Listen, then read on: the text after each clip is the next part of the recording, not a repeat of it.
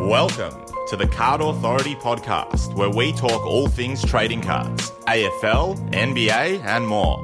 We cover it all. Check out cardauthority.com.au for more information, news, and all our episodes. And now, this week's episode with your hosts, AJ and AJ.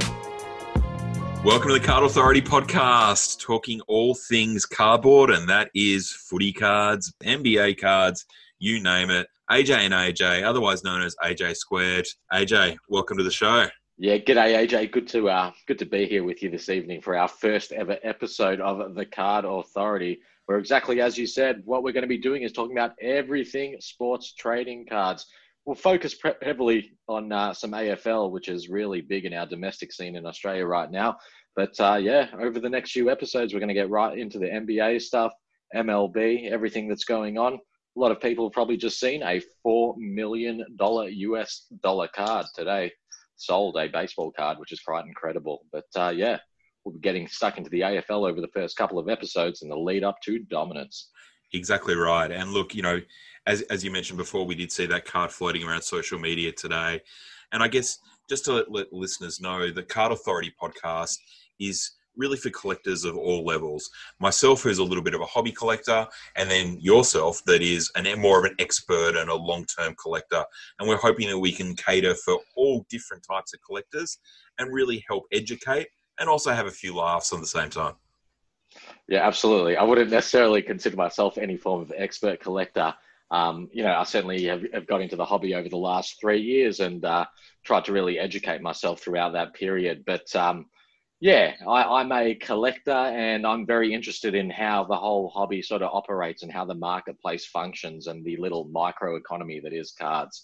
And as you said, you're relatively new on the scene in collectors' terms, and it's been impressive to see how you've picked everything up as well. So I think between us, we can bring some really great conversation and great knowledge, I suppose, and experiences from both our different perspectives to everyone. And of course, be able to engage with all those other people within the collectors community as well. And also what's becoming the bigger marketplace that is cards. That's right, AJ. And look, again, we want to have a little bit of fun here, but also there's a lot of people that perhaps have only just got into cards over the last couple of months. There's been a huge boom due to COVID-19. People have been stuck at home. They've been looking things to do. Only recently, we just had sport back on TV. And everyone has got absolutely crazy over AFL cards. So you mentioned you've been collecting for a couple of years, AJ. What do you collect, mate? And what's your passion?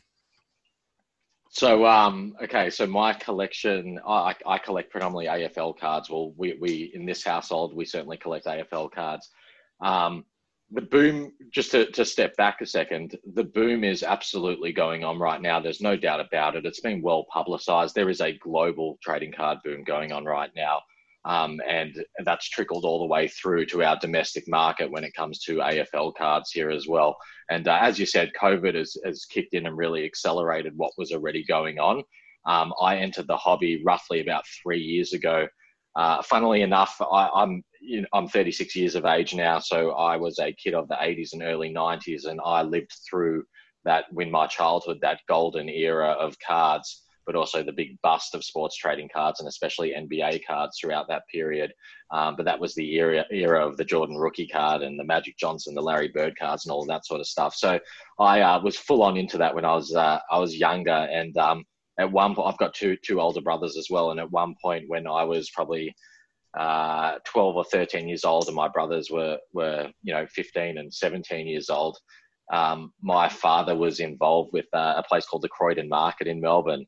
And when we were kids, we used to get up with my dad at 3:00 on a Sunday morning and drive with him to the Croydon Market. And whilst he would be there for work or business related matters, my brothers and I would be setting up a stall downstairs on the market floor, and we used to trade cards. And my father used to travel overseas a lot. Both my parents used to travel to America several times a year for business, and my father always used to bring back sealed boxes of NBA cards. So we would bust open all the cards. Yeah, we'd bust them open and we'd take them to the market on a Sunday, and then we had a label gun that we got from This is pre-office works days, you know, got a little label gun. We used to do the prices. We used to look at the Beckett. We'd have the latest Beckett every week. You could buy the Beckett. You get a subscription in Australia for the Beckett, and that's how you used to price cards. And things have changed, obviously.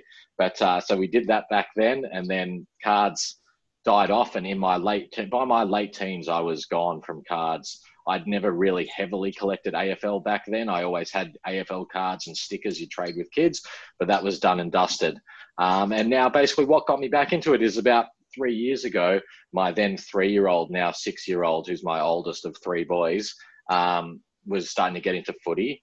And I like the idea of getting some packets of footy cards one day. So we got some packets of cards, and his friends were getting packets of cards, and then the kids were getting into cards, but it was very much the Team Coach product.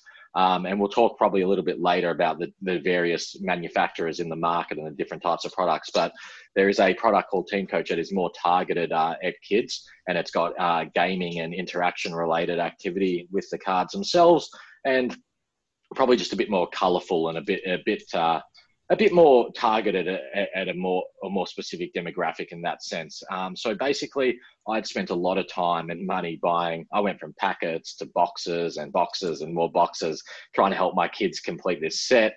And we got very close to doing a full master set, which we'll talk about later as well. And I got to a point where there was just gaps in the set. No matter how many packets or how many boxes of these cards we would buy, we still couldn't get these, you know, the 10 or 15 cards that we needed out of the 800 total cards.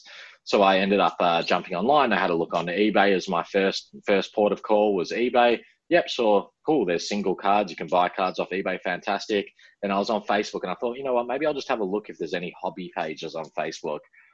Punched it in, just looked up like AFL trading cards, and wow, I found that there was this entire subculture that existed now in the digital realm that was exactly what it was during my childhood, in that sense of, you know, you used to go to the market to buy cards, sell cards, trade cards, interact with people, have that human interaction, talk about cards. For those of us who collected cards at any point in time when we were younger, you would recall like going and those experiences. You would spend hours and hours and hours at your local card shop or at the market or whatever it may be. Now that is transferred in the age of technology. It's transferred onto the internet. And where that is found is very much in social media. You know, there's another website, Ozcard Trader, which was the original forum and platform. And that was pre-Facebook and social media becoming popular. But as that transition started to take place from standard website-based and traditional outlets or forums, we'll call them, social media started to get a stranglehold, and that's where people started to communicate. So on Facebook, I started finding all these both public and private groups to buy, sell, and trade cards. And you interact with people basically using, you know, you talk to people online in a public space, and then you interact via PayPal transactions for the most part. But it's very much a relationship that needs to be built on trust. Absolutely. And look, it's funny you talk about that. And I guess in, you know, my early days, I was very similar. I sort of got involved in the very early 90s, and we would head down on the tram after going to school, and there was a store in Hawthorn called Heaven. And every day you would rock up there at 3:30, you'd dump your school bags outside because you weren't allowed to take bags inside. We'd all rush to get the new Beckett. You know, they were all trash cards that we had. There was nothing really, you know, awesome. But you'd sit there and swap and play and, you know, come home with a whole heap of cards. And sort of similar to you get a little bit older and you start getting distracted with girls and doing all sorts of other things. And, you know, cards fall out of their way. But you know, again, this re-energizing of the community for not only in Australia but worldwide, it just seems to have hooked in so many people. And funny enough, you mentioned about your 3-year-old. I've got a 3-year-old at home as well. And very early on to this, you know, second part of this journey for me, same thing. I was sorting out some cards on the desk, and he wanted to come in and play and touch with them. And I'm like, all right, I'll go and buy a couple of packets of Team Coach and a few other footy stars from Select. And, you know, he loves it. He walks around, you know, Dusty and Jack Rewald and all these sorts of things. And it's a really fun experience to do with your kids. You know, he certainly doesn't get to touch the inserts. They're for daddy. But, you know, all the other cards, we've got cards and packets and sleeves all over the place. So it's Yeah. it's a really And fun that's what it journey. becomes. Yeah, it becomes all consuming, doesn't it? It becomes very consuming. And that's the thing. Like, I jumped in to find some team coach cards, and I certainly found those few cards that I needed that were only $1 a pop sort of cards or whatever. And then the next thing you know, a whole new world opened to me. I did a transaction with a guy, and this was one of my first or second things that I was buying. I was buying team coach cards, and I said, "Oh, where are you based?" It says you're in Melbourne, and he said where he was. I said, "Oh, I'll just drive out. Can I just drive to you? I'll come with my son, and I'll come pick up the cards. You don't need to send them. It's all good." I didn't even know how things got sent. Like at that point in time, this is very like first couple of days involved, and yeah, I went to his house and I met this guy, and I grabbed these cards, and then he said to me, "He's like, oh, do you collect select footy stars?" I said, "What's that?" And he opened my eyes to a whole new world. And then I was just, from there, I was hooked. And then it became a situation of, okay, well, now we've completed this team coach set for my son. Hey, why don't we collect the footy stars, the alternate manufacturer, the other brand? And we started doing that set. And then I started to discover within that set, there was cards worth more than just $1 or $2. There were cards that were serious cards. They were finite objects. They were limited. They had much higher value. And yeah, I really got hooked on it. And then over a period of time, I started to collect different things. So initially, I wanted to do a full series master set of footy stars, which is a series 1 base level series, $3 a packet type of product. Not easy to complete, but not super difficult and not super expensive. You can get it done. And I got that done really quickly. I went really hard, got it done really quickly online. A lot of transactions, a lot of buying cards off people, a lot of trading cards that we had got in packets and whatnot. And yeah, then I got to the end of that, and I was like, okay, what do I do now? And I go for St Kilda. We're mad St Kilda supporters, multi-generational St Kilda supporters, membership day I was born, my kids' memberships the day they were born, family tradition type stuff. And I thought, you know what?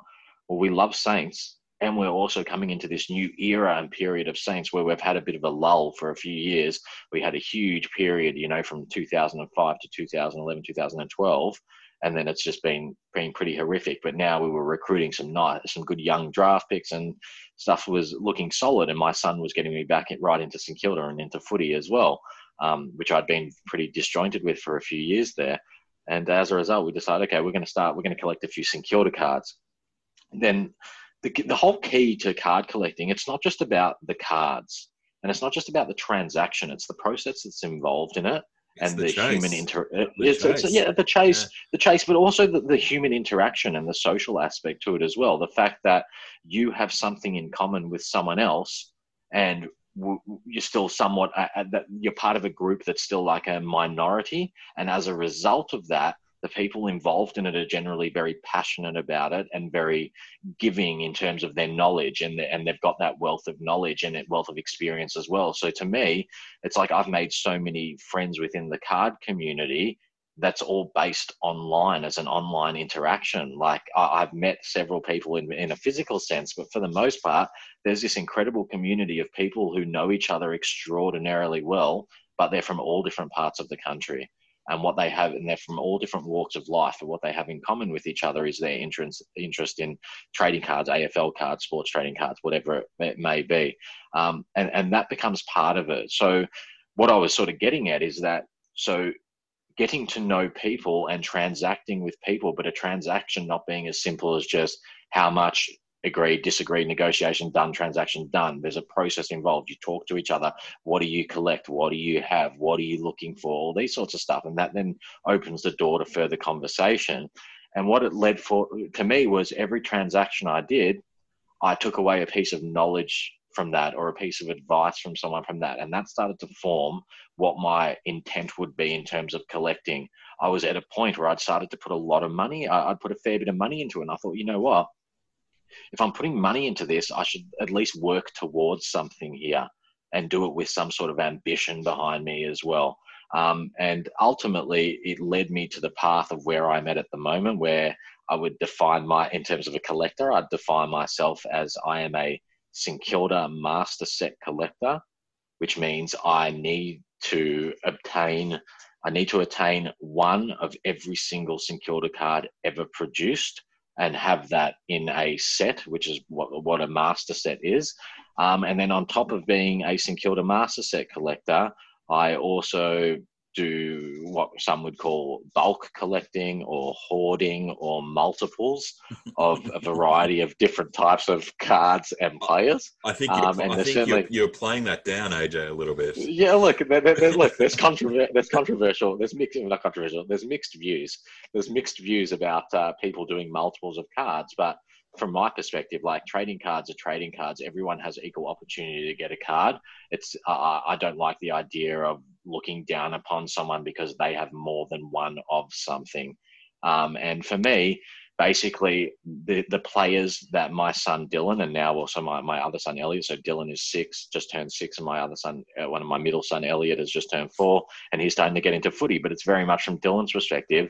The players that Dylan loves are the players that we now PC. And what PC means, if you ever hear or see someone use the term PC, it's personal collect or personal collection. So it's what you do for your, a lot of people collect in different ways, but they also then have their personal collection. So people may have something where they're collecting something, but eventually it gets turned over and it gets sold.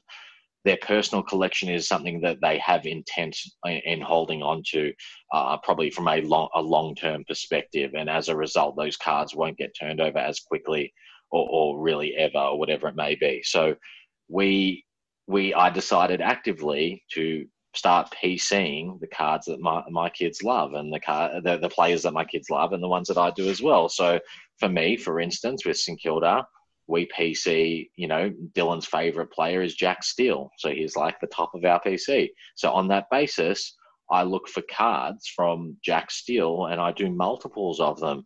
And whether that's a $3 insert card or that's a $100 signature card or whatever it may be, we try and do multiples, and I try and get really specific numbers, low numbers and jumper numbers, his jersey numbers and 0-1s and things like that as well.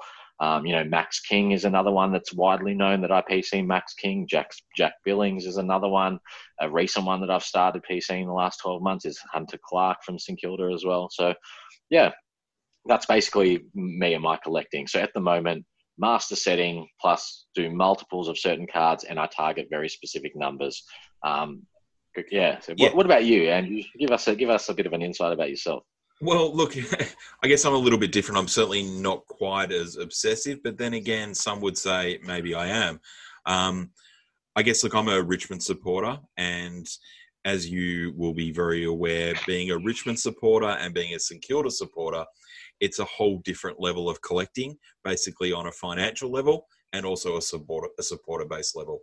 There are tons of people out there that collect Richmond cards, and as my PC is Dustin Martin, which again is another fairly popular player and in high demand. So two comparable cards of a Jack Steele versus a Dustin Martin, well, you're probably buying 3 Jack Steele cards for every 1 Dustin Martin card that is completely... Jack Steele's getting expensive though now. he ain't no Dusty though. So there's no Dusty yet. No. So, and look, it's fun. And as you sort of said, I sort of got back into it, and I realized very early on that, well, actually, to be fair, it took me probably a couple of months to realize what I wanted to collect. I was going in a lot of breaks and buying a lot of boxes and cases, and we'll talk about all those different things later. But I was just accumulating cards. And you find after you accumulate a lot of cards for a little while, over just a short period, you get a lot of stuff that you love, you like, and is just junk or trash. And just because it's junk or trash to me doesn't mean that it might not be someone else's PC, or it might be something that they're trying to chase for a set. So I've certainly found, as I worked out that I wanted to collect Richmond and I wanted to collect Dusty Martin, and I've got a little bit of a passion for a certain type of card, a showstopper card of the Select Series. Once I realized that I wanted to chase those sorts of cards, A, I realized how much it was going to cost me, but 2, that I needed to go and move on a lot of those other cards that I had to not only build the relationships like you discussed, but also I was able to help people who then in turn helped me get some of the cards I needed. From the exact same process that you said, you would get to know somebody, you would find out what they'd like, and you'd be like, oh, hang on a sec, I've got one of those for you, or I've got that set for you. And then, you know, in return, they're like, well, what can I help you with? And you'd be like, well, got any dusties? And 9 times out of 10, they laugh at you. But occasionally you come across someone that goes, well, yeah, I do actually have 2 of a certain card. You know, do you want to give me one of your kids for it? And I would say, well, it would be close to that.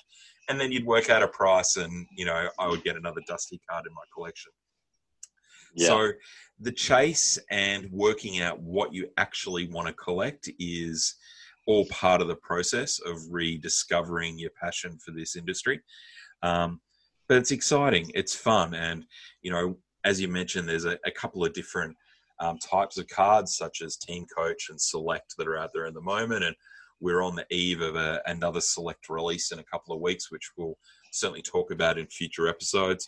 But it's really exciting thinking about how you're either going to expand your PC that you have, or maybe chase some different things, or look to get some other sets, or perhaps it's a golden opportunity to fill some holes that you haven't been able to fill because cards suddenly come back on the market as these new series come out.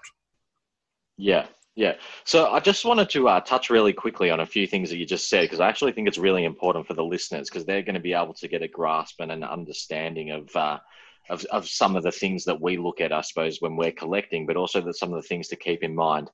The first one was the fact that Richmond Tigers cards are significantly higher in value and cost. Now, at the end of the day, a value of an object such as a trading card or any form of collectible or any form of object that is transacted or traded, it's all based on supply and demand. There's people that are, people want to sell for a certain amount and people are prepared to pay a certain amount, and either party's got to budge. And if no party budges, then it pressures it either up or down. That's what's going to happen. Now, it's everyone that collects trading cards knows there are tiers within AFL in terms of the value of cards. Or the broad spectrum benchmark value of cards. People know that Tigers cards and Collingwood cards are more expensive than everything else. Then generally there's another tier that's slightly below that, which is sort of Hawthorn, Essendon, Carlton sort of fits into. Now, the tier below Richmond and Collingwood seems to be shifting at the moment, and over a period of time, it's cyclical and it constantly moves around. But a lot of people can't seem to understand why Tigers and Collingwood are actually more expensive than everything else. And quite simply, what it actually comes down to is these are trading cards for sports teams. So it's a very particular type of person that's going to collect cards. It's someone who is into that sport itself, unless they are a speculator, an investor, a trader, or whatever it is. If they are a collector, they are collecting because it's a team that they are somewhat invested in some way, shape, or form. So as a result of that, you can see the correlations between the size of supporter bases of football clubs and sporting teams, the success of those teams within their sport themselves, and then the value of their cards and the amount of people that collect their cards. Collingwood and Richmond cards are more expensive, quite simply because there are more people that collect them. There's more people that collect them because they have more people, more members, and more supporters of their actual sporting clubs. When you couple that with the long-term success that those clubs have had, and then also the modern era success they have, that's what drives up the value and the demand on AFL cards at a very basic level. That is the ground level of where demand is derived. And, I'm conscious that before I came into trading cards, the Bulldogs, their trading cards for a significant period of time, for over a decade, had not been worth much money. But as soon as they had success, the value of their cards went up very, very significantly, because all of a sudden those really proud supporters who were so emotionally invested in their football club, passionate, wanted to celebrate in another way. And it wasn't just getting a jersey and buying a hoodie or a jumper or getting a framed jersey or a game football or a signed something. It moved into the trading card realm. And what's really interesting is a lot of people look at it and go, wow, this is adults playing with cardboard, adults spending serious money on cardboard. Well, the reality of it is the equivalent adults are spending money on artwork, on glassware, on other collectible things which they're not using. They're not it's not part of a physical interaction that they need to get on with their everyday life. It's something they collect. It's something that has a value at a different level to them, but it also has a perceived financial value. And that's what a lot of people forget, is when they judge relating to cardboard and people collecting trading cards, other people judge when they hear what you've spent time doing and what you've spent your money doing. But then you start to talk to them about the values and the increases in value and the way the market operates in monetary terms. It starts to turn things on its head. And it's really interesting that the boom that we're going through at the moment is very indicative of a real shift in mindset. You have a shift in mindset of people who were being very judgmental about trading cards even 12 months ago, who are now looking at it as, wow, I'm seeing and hearing so much about this. How do I participate in it as well? So it's a really interesting time at the moment. But yeah, getting back to it, the values are very much determined based on performance of clubs, supporter levels, and then performance of players. Good performing players, Brownlow winners, people like Dusty Martin, they're just not successful. Their success on the field leads to cult interaction, basically. People love those players, and the more success they have, the more people want to collect that. Not everyone can collect an entire team or want to collect an entire team. So a Richmond person, for example, they may make a decision, well, I don't want to do a full team set like what Adam does for St Kilda, but I love Dusty Martin, or I love Rance, or I love Cochin, or whatever it is, and that's what they really specifically go for. The other couple of things, another thing I wanted to touch on with respect to what you said, and I'm going to let you talk here, AJ, don't worry about that, is you said what you collect, and you're collecting parameters, I would call them, and you said that you're a Dusty man, and you're obviously collecting some showstoppers, or you love the showstoppers, but you're very much focused on Dusty cards and whatnot. I would say to you, you are early days here, mate. You're only several months in, and what you collect now will not be the same as what you collect even over the course and the journey of this podcast that we're going to take our listeners on here. And mark my words, when we come to the end, we're going to go all the way back and review this first episode, and it's going to blow your mind as to what you're collecting then, or what you will be collecting now in the future to what you were collecting then, which is going to be the past of what is today. I think it evolves a lot, and I think a lot of it comes down to how invested you are in it, not just financially, but with your time and your intent for the chase. And that's part of the thing for me, is a lot of it's about the chase. It's about setting a goal, what it takes to get to that goal and the challenges it presents, and then achieving that, and then moving on to the next one. But it gets to a point where if you go too hard, too fast, you achieve those goals. And what we're talking about here is you get too many cards too quickly, and then there's nothing else to chase anymore, but you still need it. You need the chase.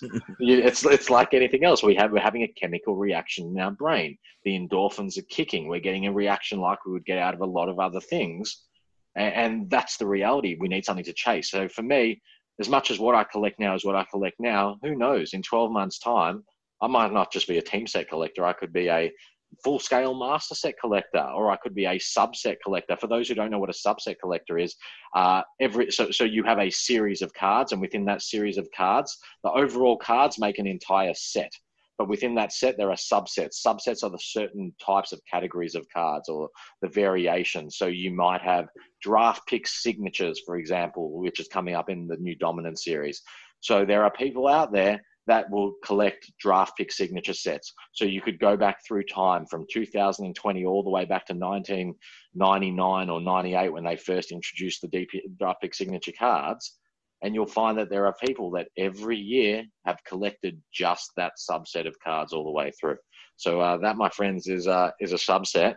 And then the last thing I wanted to say before I pass it right back over to AJ, and I am conscious about how much I'm talking here, mate, but I did want to say that I think one of the really big drivers and the big differences now for people such as ourselves, and when I say ourselves, I'm talking adults, and ultimately anyone over the age of 18, but I think it's more so people probably more so in the over the age of 25 or over the age of 30 who are at a point in life where they have some sort of level of stability, and I suppose more maybe financial stability as well by that point. And as a result, the feeling when you were a kid but you couldn't achieve something is now different because everything's within your grasp, because you have the maturity and the disposable income and the capacity and the means to be able to get something now. So when you were a kid, there was that signature card or that redemption card that was unreachable. It was unattainable. It was not a reality. And the difference is now we are old enough to be able to make a decision on our own and have the financial capacity and make that financial decision to create that money to go and buy that $500 card. If we want it now, it's not something we're grasping at that we'll never get. It's something that's actually is attainable. So I think that's the really big critical factor, is that, or as much as we are grown-ups, we're also take away the value and investment side of things. We are very much reliving our own childhoods. And I think the whole thing with the boom taking place now, sure, it's accelerated by the coronavirus and all the lockdowns and all that sort of stuff. But the reality is we started this boom probably 12 to 18 months ago, and it is cyclical. It's because we are part of a generation or generations that lived through that really amazing golden era of trading cards. And unfortunately, the circumstances of society and the global marketplace haven't existed until the last couple of years to see that really come back and boom. And as a result, it's these two, it's skipped a couple of generations. There's been a decade or two where cards were really flat, and now it's really coming back with huge steam behind it. Back over to you, my man. Well, look, absolutely. And I guess, look, you've unpacked a fair bit of what I sort of did say, and you're absolutely spot on. And talking about the collecting and how that evolves in different people, you're right. It took me a little while to find out what I wanted to collect. I then set some goals. I was, I'm fortunate enough in my position that I was able to chase some of those goals down, as you mentioned. But sometimes it's not as simple as just having the money to be able to go and buy that card you want. Sometimes those cards are not available. And, a personal story from me, and as you know this very well, I was after this Dustin Martin green parallel card. Now, there was... So can I cut you off for 1 second here? Because I think it's really important, actually, AJ. When you said the cards just aren't available, can you just explain that in a bit of detail to the listeners? That when someone's going to say, well, how can a card not be available? I see that there is hundreds of thousands of packets. There's millions of physical cards.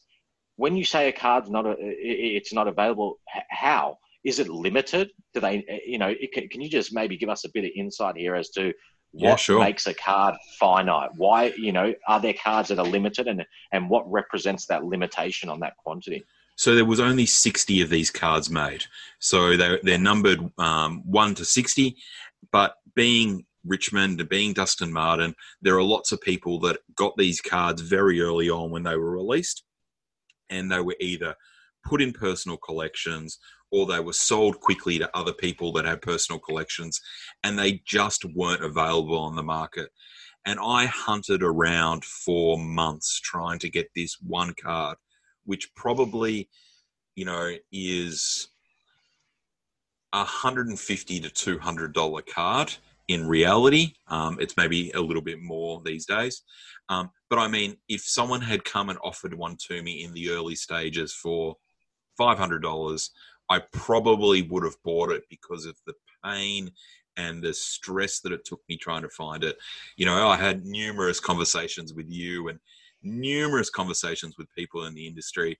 I had literally hundreds of people looking for this card for me, and either people had one and didn't want to tell me that they had one because they wanted to keep it themselves, or you just couldn't get one. As soon as one would pop up, it would get snapped out on eBay really quickly. They were impossible.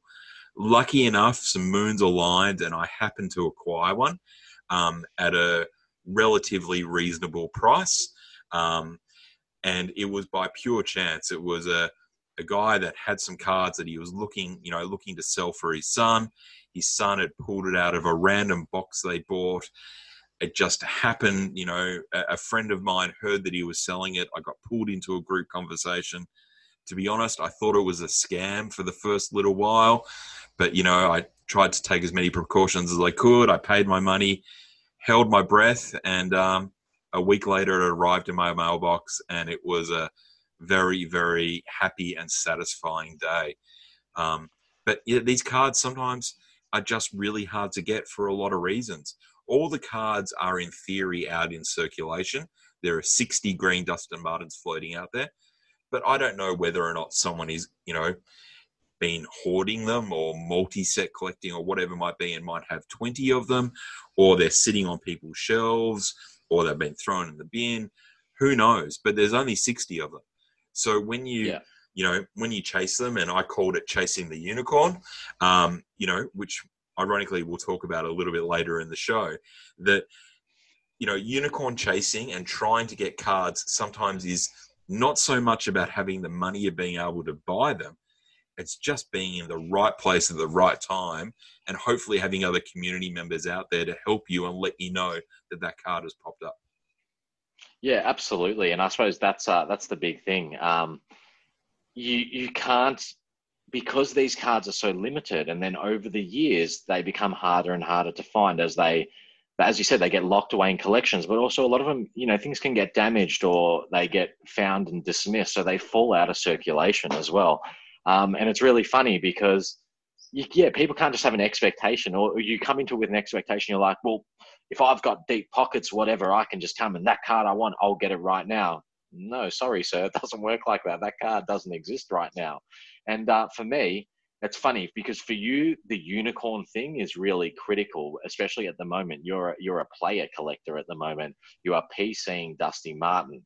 So my expectation is that on an ongoing basis, your unicorn is going to be a Dusty Martin card that continues to upgrade higher and higher. So as you progressively get the best, the most sought after and rarest ones, and the next one gets released that's even rarer or even bigger, you'll continue to reassess them, and that becomes your unicorn moving forward. For me, I'm in an interesting situation where because I'm master setting, I have a list of a huge amount of cards. I'm going to tell you actually of how many cards, like every card that I need is in a list. It's in a spreadsheet. I've got a list of every insert and every parallel. So I can tell you, so at the moment, for St Kilda, from 1993 to 2020, this is actually till 2019, there are 748 St Kilda insert cards. Wow. And that's everything from a base level insert through to a signature, a redemption. This could be cards that there are thousands printed of, or it could be a card that there's only 10 in existence and 10 made. So there's 748 of those insert cards. I've currently got 708 of them, which is 94.65%. I only know this because I'm looking at it on the screen behind the camera at the moment. But my whole thing is that my chase is whatever I still need. So my unicorn, at the moment, what have I got? I've got exactly 40 unicorns at the moment, but some of those unicorns are literally worth $1, and I haven't found them in 18 months. I cannot find them anywhere. And some of those unicorns haven't popped up yet, or they may have popped up yet, but I don't want to pay $2,000 a unit for them, which is what they're going to cost me to get. Now, there are many cards, and this is on almost a weekly basis, that I've been searching for 12 months or 18 months, that literally have not turned up on the market, whether it be on Facebook or on eBay or Gumtree or any other, on Ozcard Trader or on any other form of marketplace. But then bang, out of the blue, they just turn up, and you have to take those opportunities as well. Now, you and I, based on our conversations, and we know each other pretty well, we differ in the sense that I'm probably more patient with my card collecting. And I think that's, that's right. And I think that's probably come with a little bit of time and experience as well. When I started, I was much more gung-ho in the respect that I just had to have the card, so I would pay what was required, albeit it was a lot cheaper because it was St Kilda and we were right in the fucking pits. Sorry about the language, but it's a podcast, who cares? We were right in the pits in terms of St Kilda's being at an all-time low sort of 2 to 3 years ago when I first got into it. So I was fortunate in that case that people were just fucking giving away St Kilda cards basically when I came into it. And what's happened is, some of these older cards and these older signature cards are just so hard to find. But then, yeah, they pop up on the marketplace and you've got to take your opportunity. But there are ones, there's a particular card at the moment that is one of the top cards I need in my set. And it's definitely would be one of the best and most valuable cards in the set. However, there's only been one available in the whole time I'm collecting, and it's been $1,799. And as the buyer, I don't feel that the card is currently worth that much money. And I'm confident in my position that it's not worth that much money, that I don't believe other people would buy the card either. So as a result, I've been in like an 18-month stalemate, basically, whereby I'm waiting for another one to pop up at a lower price, or I need that seller to bring down what his price is in order for us to execute a deal. So my position has always been I'll continue to wait, and I'll keep waiting and wait it out and hope that it pops up on the market at a price that I'm prepared to pay, and that I think is fair and reasonable. Now, in some instances, you lose out, the card gets sold, you then can't get it, and you can see that that is the new benchmark value. If someone else paid the $17.99, then it's going to encourage other people moving forward to pay $17.99. So if one comes up again for $17.99, I probably need to get it so I don't have the gap in my set. With all that said, there's cards I've held out for 18 months where I've seen one of them that was only $7.99 on eBay, and I ended up finding, after 18 months waiting, 2 in a week turned up at $300 each. So I ended up with 2 for the 2, and it cost me less than what one, simply because I waited. But there are horror stories. If you miss something, you may never come up again. You may be waiting 10 years. That's what I've been told. So, yeah, it can go both ways there. Yeah, and it's the fine line. It all depends on why and what your motives are for collecting. If you're collecting with just pure passion and you don't care about the money and it's just a hobby and you want to get it, sweet. Go and spend what you can. When you see it, grab it. I guess I'm probably turning a little bit the other direction, where I'm trying to listen to you a little bit more and be a little bit more patient. And I have been a little bit more patient on some recent adventures that I'm trying to chase things. But it's hard. It's hard when, you've wanted something for a lengthy period of time. You feel like you've searched heaven and earth for it, and then it appears. I mean, sometimes, and again, I was lucky with the current unicorn, that I've now caught, that I was able to get it and it wasn't too painful. So I guess that's something that everyone needs to work through in their own process. Also, if you're identifying value, as you spoke, if you're looking to collect things to potentially sell down the track or invest, and you think it's a worthwhile investment to pay a little bit over for it now to have it, knowing full well that you're going to be able to get a bigger return for it later, well, that's a different story. And I think the example you said at the top of the show about the guy in America who paid $400,000 for a card, people said he was an idiot. Why would you spend that much on a card? And at the time he said, this card will break all records down the track when I sell it. Yeah. Based on performance. Yeah, that's right. And it was a signature rookie card it's speculative and it's value. So that's the other thing about cards. They're not just valued based on the quantity that are available in the marketplace. It's also speculative based on future performance of a player. You look at it in NBA at the moment, Zion Williamson, we're talking about a rookie crop and a rookie class has come through in the 1920 year that they're saying is generational and it's going to produce some once in a generation superstars. Also the 18-19 year as well. So between, your players like your Luka Doncic and your Trae Young, and then the new ones like your Zion Williamson and your Ja Morant, they're talking about these guys, if they don't get injured and they reach their potential, they could be the next Michael Jordan or Kobe Bryant or LeBron James.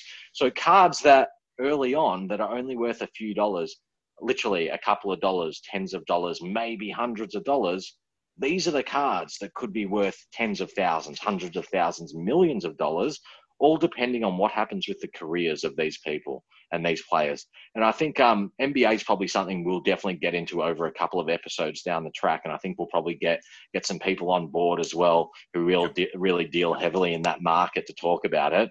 I dabbled in it a bit this year and I got really, really lucky. We'll talk about that another time, but I ended up with a Ja Morant rookie card that's been graded as a perfect black label 10, of which there's only 14 in the world at that quality. And it's amazing in NBA, and it doesn't apply to AFL, but the quality of a card in NBA, when you get it certified and graded, has a huge impact on the card. Now, I'll just go into it really quickly, but we'll talk about it more extensively in an NBA episode. But I got a card that I sent it off to be graded. When I sent it off to be graded, it was worth $30 to $50 raw. Everything went up whilst the card was away getting graded. It got delayed. It came back. When it came back, it should have been, by the time it came back, raw, it was worth 150 to 200. So it had sort of doubled or tripled in raw form. If it graded really well, like a 9.5, then it would have been worth like $300 to $400 or $300 to $500. If it graded as a 10, it would have been worth like $800 or $900, I believe. But because it graded this perfect score, it went from literally being $150 or $200 card to being worth thousands and thousands of dollars. But when I sent it off, it was only worth $30. So it's quite an amazing thing, and we'll talk about it in depth in another episode. But it's quite amazing that the financial side of cards is really significant, and the part of that does apply to AFL and specific to the market that we're more invested in and more interested in is the fact that these cards do have value to them, and they have transaction-based value, and they fluctuate based on a variety of different factors. And there isn't just people who are there to collect cards. People make a living out of trading cards in all different ways now. So people have a consideration that they buy cards to resell cards and make a profit, but not every card's going to be profitable. So people will do it in different ways. You might have an investor that comes along and just wants to plonk a large sum of money into a very small amount of one or more cards. But then you have someone else that wants to buy a variety of different speculative stuff over a very specific period of time with the intent of turning it over at a certain trigger point and a certain date. And they know that a percentage of those players will succeed and the cards will go up by X amount, but a bunch won't as well, and they're going to fall by the wayside and they'll be worth nothing. And ultimately, trading cards, and with the boom that's going on at the moment, and it's well in there with AFL as well, it's changing and it's evolving, and it's no longer just a collector's game. It's an investor's game. It's a speculator's game. There is all sorts of people with all varying different backgrounds and amounts of money and capital that they're putting into this market, and it's changing things at the moment. And it changes things for the better and for the worse. But to me, I actually look at the big external or the broad interest, we'll call it, in sports trading cards at the moment. Although it may push up the price or make things a bit more difficult for traditional collectors in terms of where things have been for the last 2 decades, what it's actually doing is really cleaning up the marketplace as well. And it's taking it from just being a hobby with what you would almost call maybe a somewhat of a cowboy culture to something where there are people who have a lot invested in it. What do you think? Well, I think, look, we could probably do a whole episode talking about the commercial side of cards. And I guess there is so much to unpack about, what are the different motives of the different players on the different aspects of the industry. But I guess also, too, that should not be seen as something that, is something to be worried about if you just want to come and get involved and enjoy it and get in the process. There is, in any industry, there is always going to be business and money involved in some fashion. Sometimes it helps, sometimes it doesn't, sometimes it grows the space, sometimes it doesn't. We could talk for hours about the business of cards and the backside of the commercial things. But I think that the main thing for our listeners to remember is that the hobby is pure. If you like collecting things and you're a fan and there's things you want to chase, don't let it be discouraged, or don't be discouraged by the thought of, oh, well, that person's buying this for this and now I'm going to have to pay more for it. Unfortunately, unfortunately, that's business. It's like someone that buys a house in a suburb, that suburb then goes up 10 years later and that house is 10 times the price. Everyone has heard stories of that, of, oh, I wish I bought that house at that time because now it's worth 5 times. You've got to think about the now. Yeah. You've got to think about the now. That's right. And if your now is that you want to collect Dustin Martin cards, be careful, stay away, because I want them all. But if you want to go and collect Tom Mitchell, or you want to go and collect Jack Steele, or you want to go collect, Nat Fife, or whoever it might be, do it. There's cards at all different levels and all different price points that you can thoroughly enjoy chasing. And that, I think, is the beauty of cards as well. Like, sorry to cut you off there, but like you're talking about with Dustin Martin, now you're going for big, small, and everything in between. But the reality is, if you're a 15-year-old kid or you're a 50-year-old or whatever you may be, you can choose what you want to target. If you want Dustin Martin cards or you want Richmond Tigers cards, but you don't want to spend an arm and a leg, there's plenty of great things that you can get that are suitable for your collections or things you can chase. And that's a great thing about cards. It's not just one thing to go for that is at one really high price point. There's things across the spectrum, and it's very much that horses for courses situation. Yeah, there's dollar cards or $2 cards, and then there's $1,000 cards. Yes, everyone wants a bigger boat or a bigger car, but you need to learn how to drive first. And I wouldn't suggest anyone coming into the hobby to suddenly go out and try to buy $2,000 Dustin Martin one-of-a-kind signature cards or whatever it might be, because you're going to find that chase very expensive and also very frustrating. Come in and find some passion for it. Find something that you enjoy. And for me, even though I'm a crazy Richmond supporter, it took me a little while to work out that I wanted to actually collect Richmond cards and wanted to collect Dustin Martin cards. So make sure you work for yourself and what motivates you to chase and collect. Again, it's like getting artwork or buying bottles of wine. You've got to find the wine that you like, which is then why you're going to co-collect it. You're not going to fill your cellar full of wine that tastes like shit that you're never going to want to drink. You want to collect things that you're going to be able to enjoy over time. And if it turns into something that you can make some money off or a more extended hobby, well, that's a fantastic bonus. Yeah, absolutely. Absolutely. And I think, look, over the course of this series of podcasts, we're going to really be able to delve into a lot of amazing topics and dedicate a lot of time to a lot of these different areas and different things as well. But as you said, I think the main thing is for people who are starting to tune in and those who are just sort of joining the hobby or interested in starting to get into the hobby, and also those who have been around for a long time, to remember there's something there for everyone. And everyone looks at it differently, and there is a place in this hobby for and this market and this sector and this industry, whatever we want to call it. There's a place for everyone, and I think we really just need to embrace that and look at the fantastic place where it is at the moment, and the climate that of where sports trading cards are now, because the use of technology and machinery and equipment and design and everything that's going on now, we are seeing some of the most incredible things created. And again, what you were just saying about the value of cards, and someone can go out and spend $1 or they can spend $2,000. For those who are new to it and are not familiar, when it comes to AFL cards, and AFL cards are very much a domestic market product just within Australia. Yeah, they get around the world to a few different places, but this is where the primary stuff takes place. With AFL cards, if you want to come in and collect AFL cards, you can spend anywhere from 10 cents a card to $10,000. And $10,000, as far as I'm aware, that's the max price achieved for a card. And that was last year, actually. That was only about 9 months ago, about 8 months ago. That was a quad coach signature card and a 0-1 of only 25 made that had 4 signatures. And it wasn't just a card, it was a fold-out card that became a booklet. And that's it. That's the marketplace, and people shouldn't be scared off. I know when it comes to NBA, sometimes and other sports, we throw around the figures of LeBron James rookie card sold a month ago for $1.8 million US, and the baseball card sold a few hours ago for $4 million US.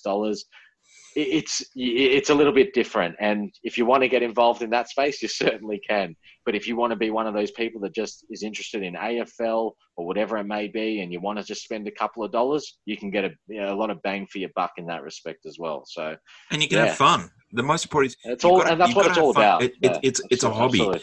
You know, if it turns into a business or something you can make some money from, fantastic. But this should be seen as a hobby or a pastime that you can actually enjoy. And as we do it with our kids, and you know, it's fun, it's enjoyable. That's what it should be. Yeah, absolutely. And I'm sure we have people from various different mindsets tuning into this. And I really look forward to really delving into the hobby and the collecting side of things, as well as then being able to not only inform but learn from experiences and you know, expose our audience to those experiences and the knowledge of ourselves and other people as well about what to look out for in terms of the investment side of cards and that business side of cards as well. So I'm really looking forward to a great season of the Card Authority here with AJ Squared. Absolutely. And look, I guess this probably segues to a nice little segment that we'll finish the show off with, which I've kindly named Unicorn Chasing. So we're going to give the opportunity for people to reach out through our social platforms. If there's a unicorn you are trying to track down, we will certainly try to help. And we actually had a submission from a friend or a guy in the community who's one of the real nice guys. And I won't publicly out him at the moment, but what he's looking for, and all you listeners out there, right? Let's see if we can track this unicorn down for him. So he's looking for a Ben McAvoy 001 Engine Room card from the current Select Prestige series. So that's a Ben McAvoy 001. Now, people at home are probably going, Ben McAvoy, what the fuck? Well, it just happens to be a card that he's trying to do to complete something that he's trying to collect, his own personal collection. So it doesn't sound like a card, and a card that it's not a Dustin Martin or anything like that. It's Ben bloody McAvoy. But someone might have that in their folder or sitting in their desk, and they're like, gee, I might be able to help this guy out. And that's what unicorn chasing is all about, is helping each other out in this great community.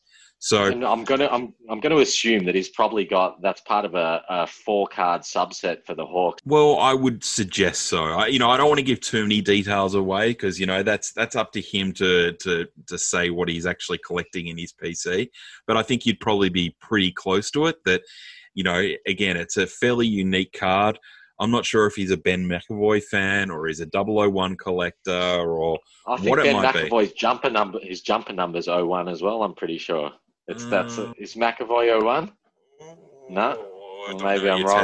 You're testing me. There you go. Well, yeah. But anyway, look, so everyone out there, all right, obviously feel free to get in touch with me or AJ and AJ. And through our social channels, if anyone can help us track that down, we might be able to work out a little bit of a prize, or, we might be able to help you find your unicorn that you need. So that's right. Unicorn chasing or unicorn hunting is going to be a regular segment on the Card Authority podcast. And let's see if we can help people find some cards that they need. That's right. We want to help people get that unicorn and ride it into the sunset. Absolutely. Absolutely. Well, look, thank you, AJ, for your time tonight. Your insights have been great. And I'm sure over the coming weeks, we're going to, hopefully have a few laughs and really help people enjoy this process of getting involved in what really is a fantastic hobby that, both you and I love spending a lot of time in. Yeah, absolutely. It's going to be an amazing few weeks ahead. And just for the listeners, it's not going to be just our mugs and voices the entire time either. Hopefully, we're both in isolation down in here in Victoria, but the beauty of technology means we're going to be able to engage with a lot of great people from within the hobby as well, and hear a lot about you guys and other people. As AJ said, love your feedback. If anyone's got any questions or anything that you guys want to talk about as well, just make sure you contact us through all the social channels. Details coming right up. Yeah, we'll push all those channels. We'll get this out into all the things, and no doubt if you're listening to it now, you've already found us. But let your friends know, and we'll be back very shortly for episode 2 of the Card Authority podcast. Thanks, AJ. Thanks, AJ.